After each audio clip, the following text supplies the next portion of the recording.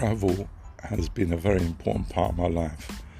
I've visited about 30 countries, and thanks largely to music and my academic works,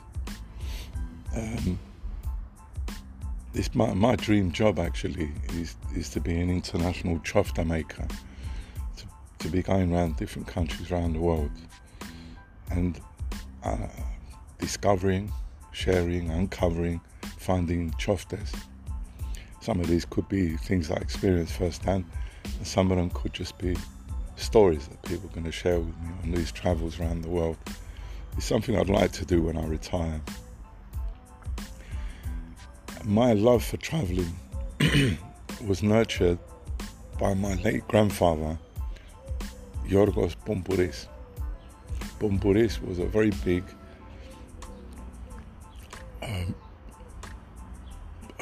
man in the village of Marathovonon. He was well known. He was a farmer who lived off the land, great big white moustache and a white horse. And he used to go through this ritual with me every week about travelling. And I really believe that if you nurture something in a young child from a young age, and you nurture it naturally, you don't impose it, you don't force someone to do something, you just provide the kind of ambience, the surroundings and the stories and the atmosphere. If you do that, then that young child will be influenced by those surroundings. So a young child that grows up in a really artistic environment might have a tendency to be very artistic. A young child that has, say, access to computers from a very young age might be making websites from the age of 10. A young child that grows up in a musical environment will pick that up at some point in their life and experiment with music. So my early passion was travel, even though I never went anywhere till I was about 4.5. I had this ritual with my grandfather, which he started to do with me roughly about 6 months before, I'd say, I left Cyprus. It was like he was preparing me for something, and I wasn't really sure what it was.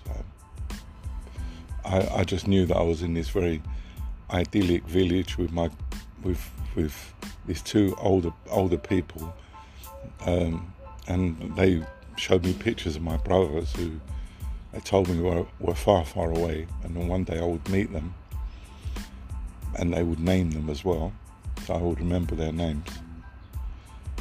But every week my grandfather went through this ritual where we sat in the back garden in the shade, and he would ask me, he would say the names of countries and continents, and then he would ask me to point to them like I was a human signpost. Of course, he told me all these things first, and in telling me these things, I learnt them. So he would say England, and he would always start with England, and I would point northwest. Then he would say Russia, and I would point northeast, and he would say Africa, and I would point south, and he would say Greece, and I would point sort of northwest but with a shorter arm. And this went on, and then he would say Australia, and this was the one that always got me because I was a bit confused by where Australia was at that age. But he told me to point downwards, point to the earth. So this very early experience got me, kind of gave me the bug for travel, I think. And I'll always remember my grandfather. He was a great man. Eonia tu imnimi.